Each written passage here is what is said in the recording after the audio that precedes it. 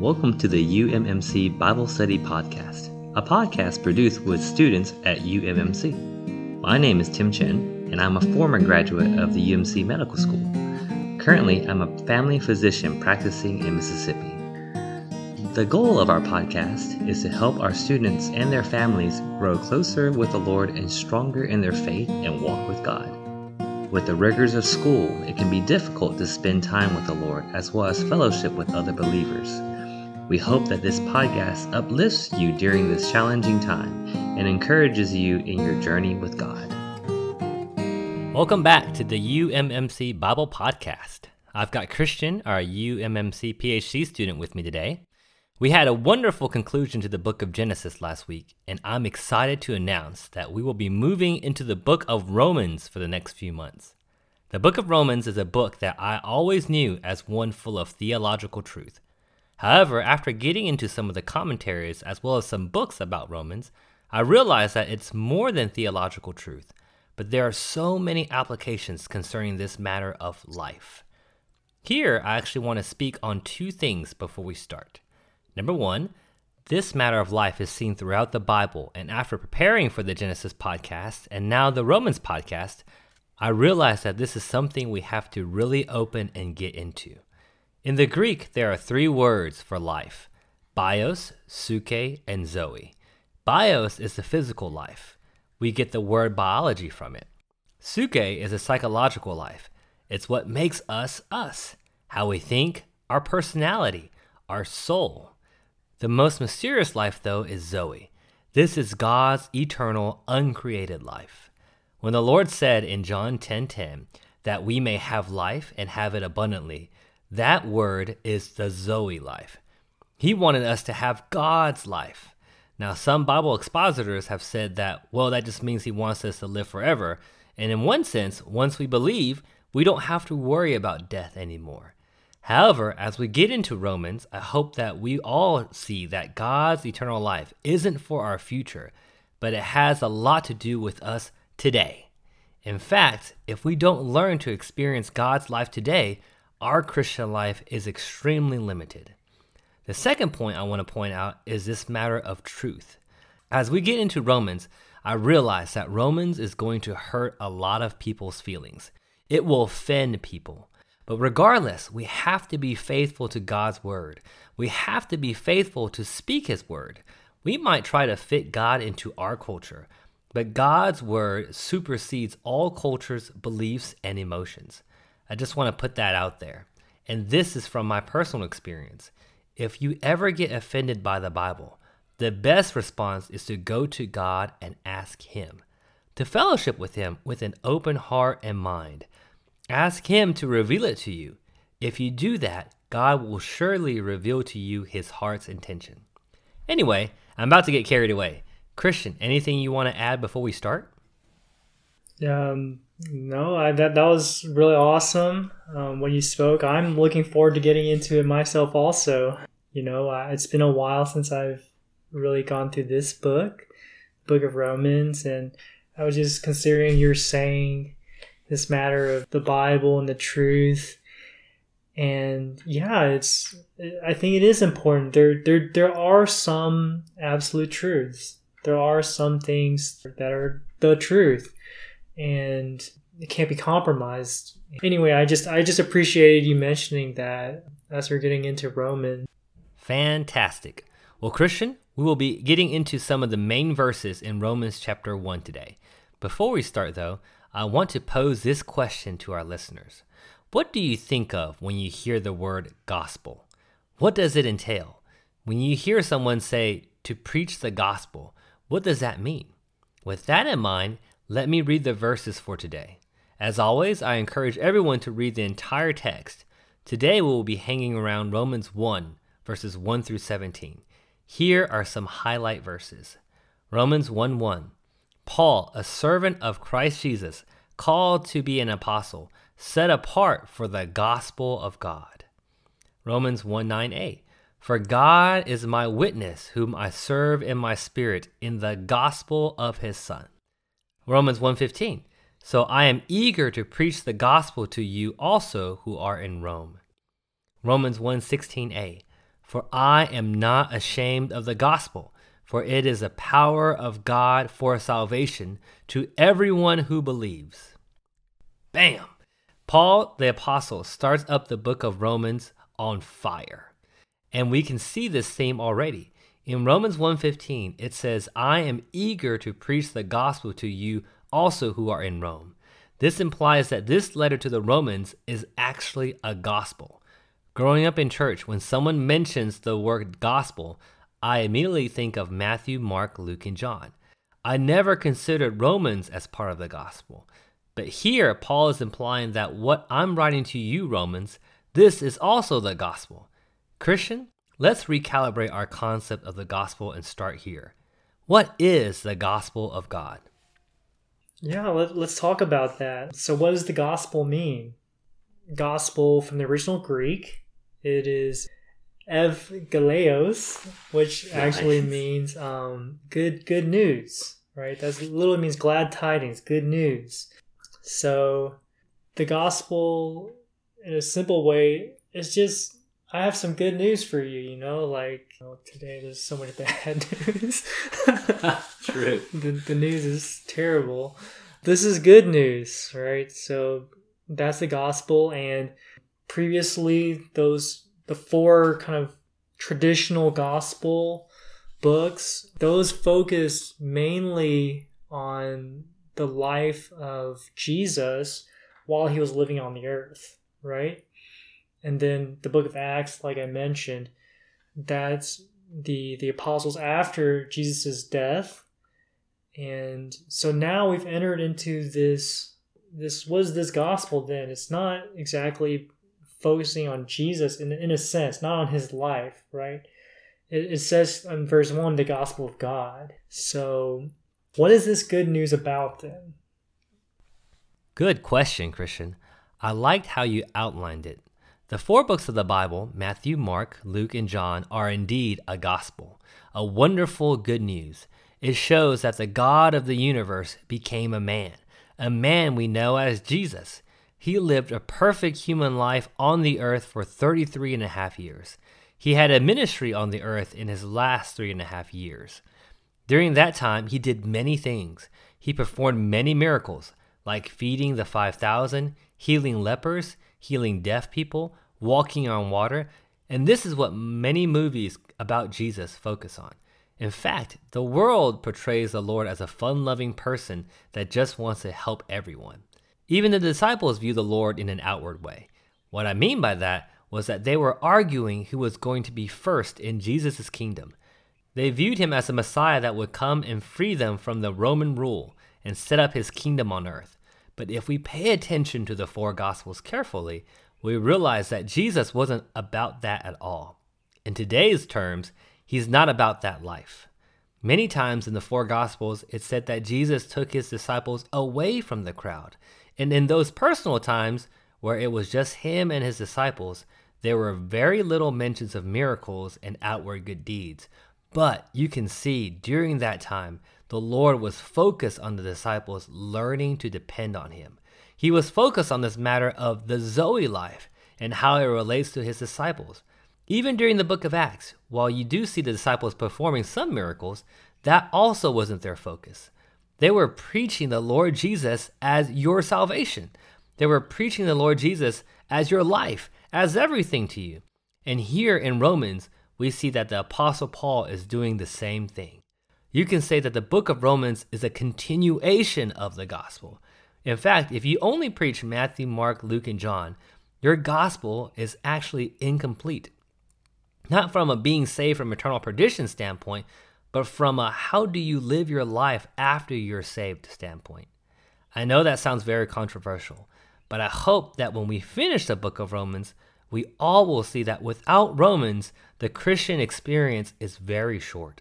You know, Christian, continue on this thought. As we were getting into commentaries on Romans, I saw this word full salvation. What does the phrase full salvation mean? So you're asking me about full salvation. What do we mean by that? I think I can mention two terms here, and I think we'll for sure get more into this as we go through Romans, because that is completely what it's about. The first word is judicial redemption, and the second word would be organic salvation. Okay, so these are two aspects of our full salvation. Judicial redemption, judicial meaning having to do with the law. So there's some kind of a legal thing going on, and there's a redemption that happened. And this is related to the Lord dying for us. Because we're sinners, the wages of sin is death. So that was the requirement for someone who sinned, is that they had to die. But the Lord paid that price on our behalf by his vicarious death, right? So that accomplished a judicial redemption. And then there's also a matter of organic salvation.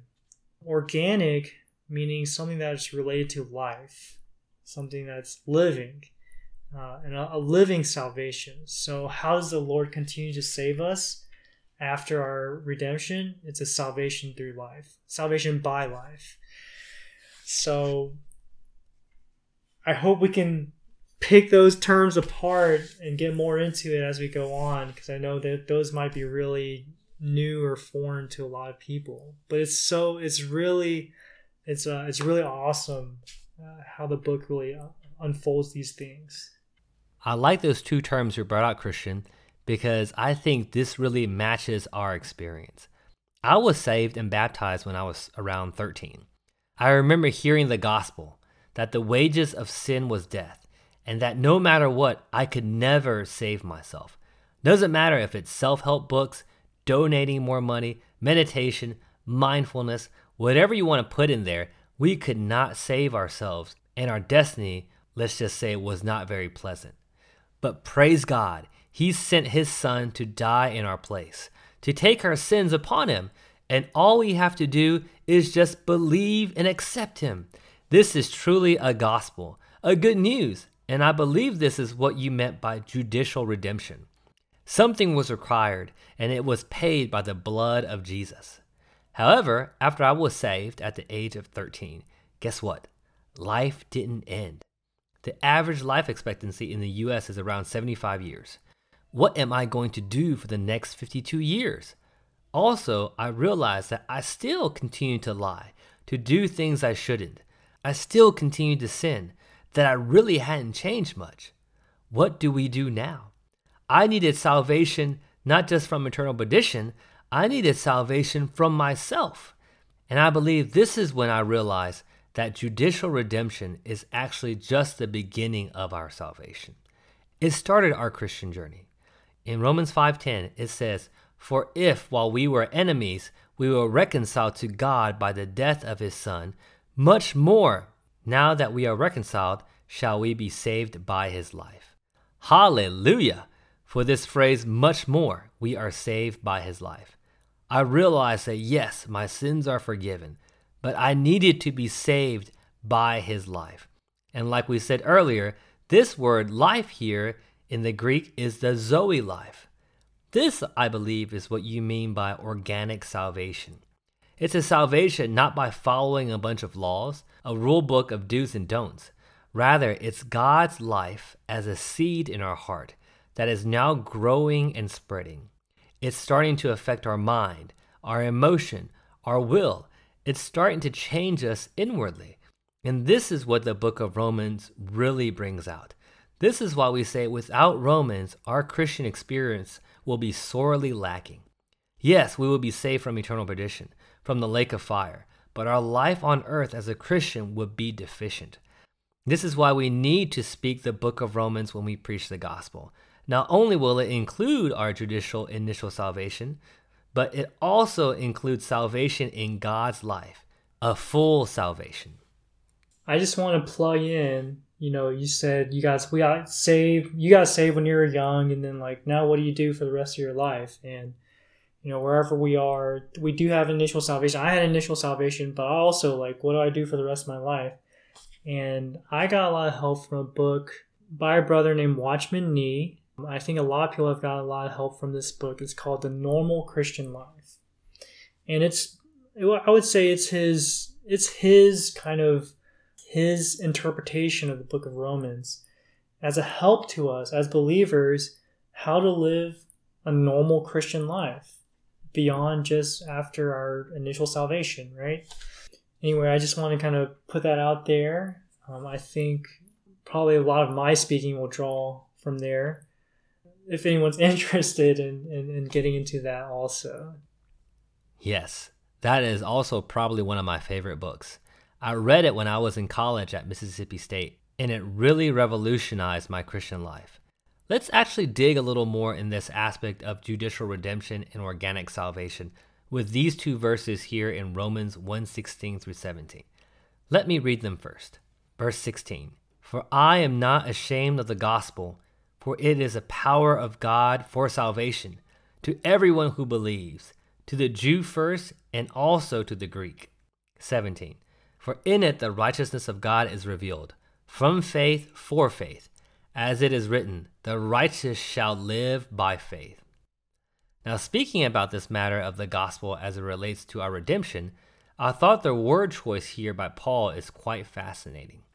In verse 17, it says, "The righteousness of God is revealed in the gospel," which is interesting. It didn't say, "For the love of God is revealed," or "the grace of God is revealed," but the righteousness of God is revealed in the gospel. What do you think Paul means by this?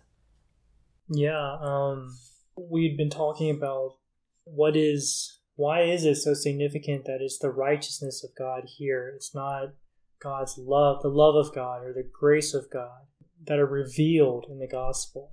Well, I think it shows that there's like a legal element here with the gospel. There's especially related to our judicial redemption. There's that term again.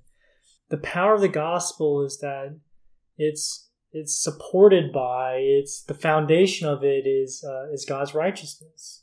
So we had this problem of sins, and the Lord Jesus, he took care of that by dying on the cross. And God accepted that payment. And as a result, now we don't have to suffer that eternal judgment because of what the Lord did.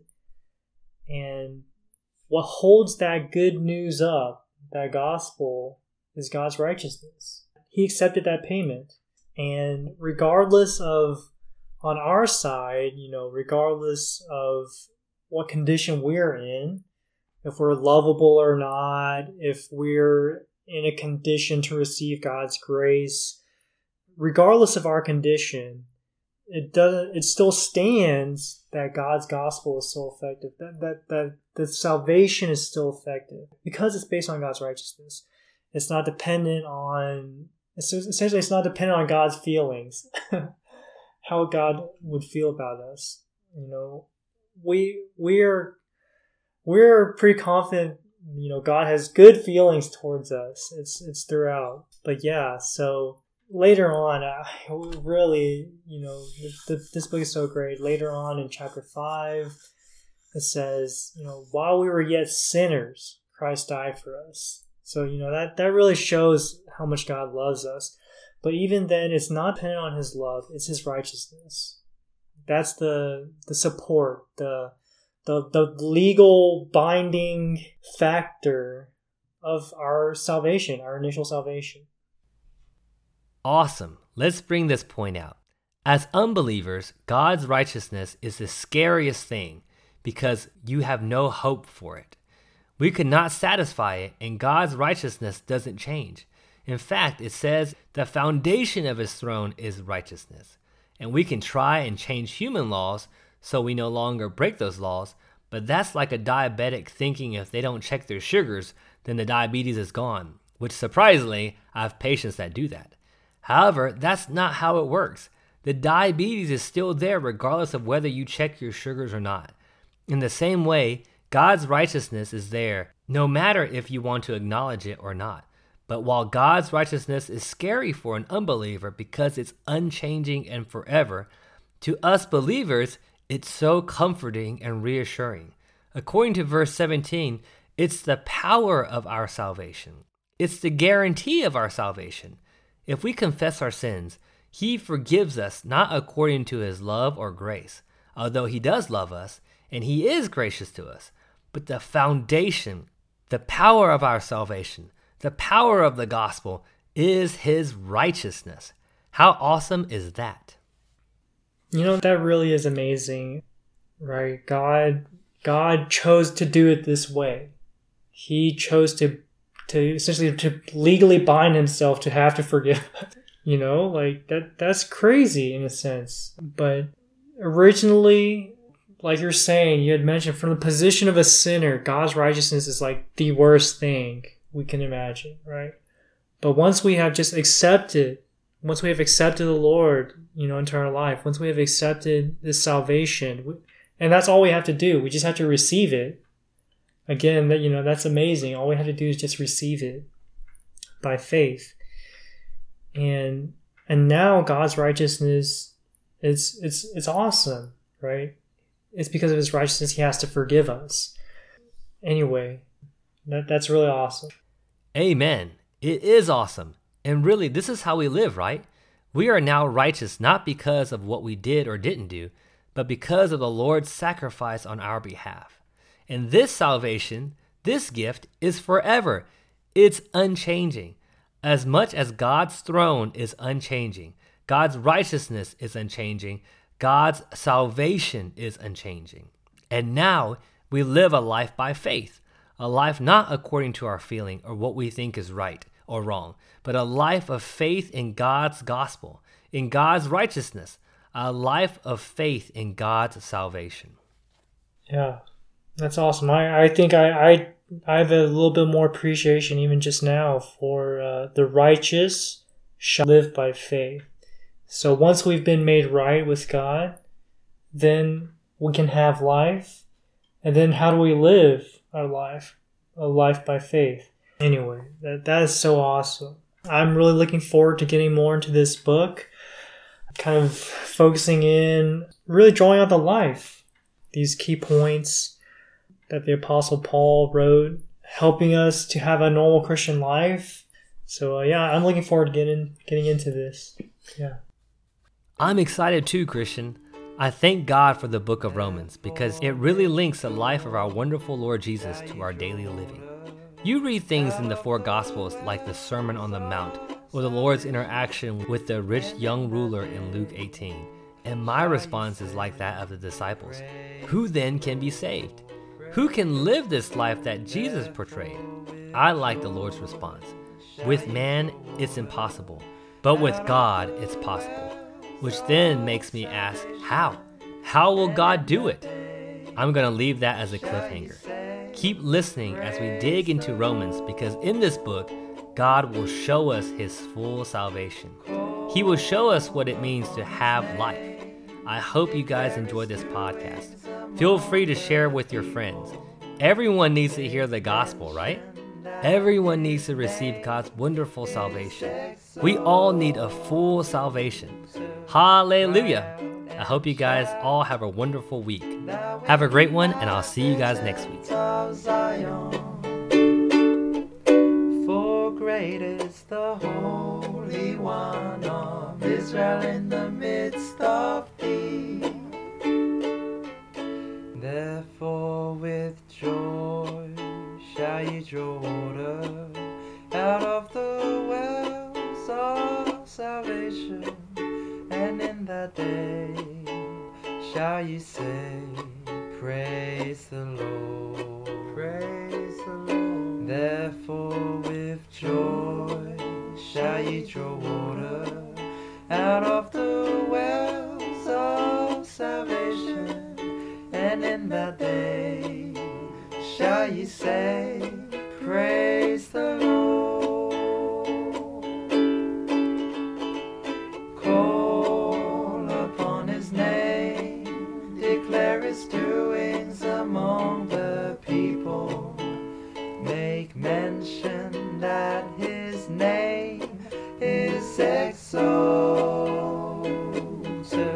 Cry out and shout, thou inhabitant of Zion.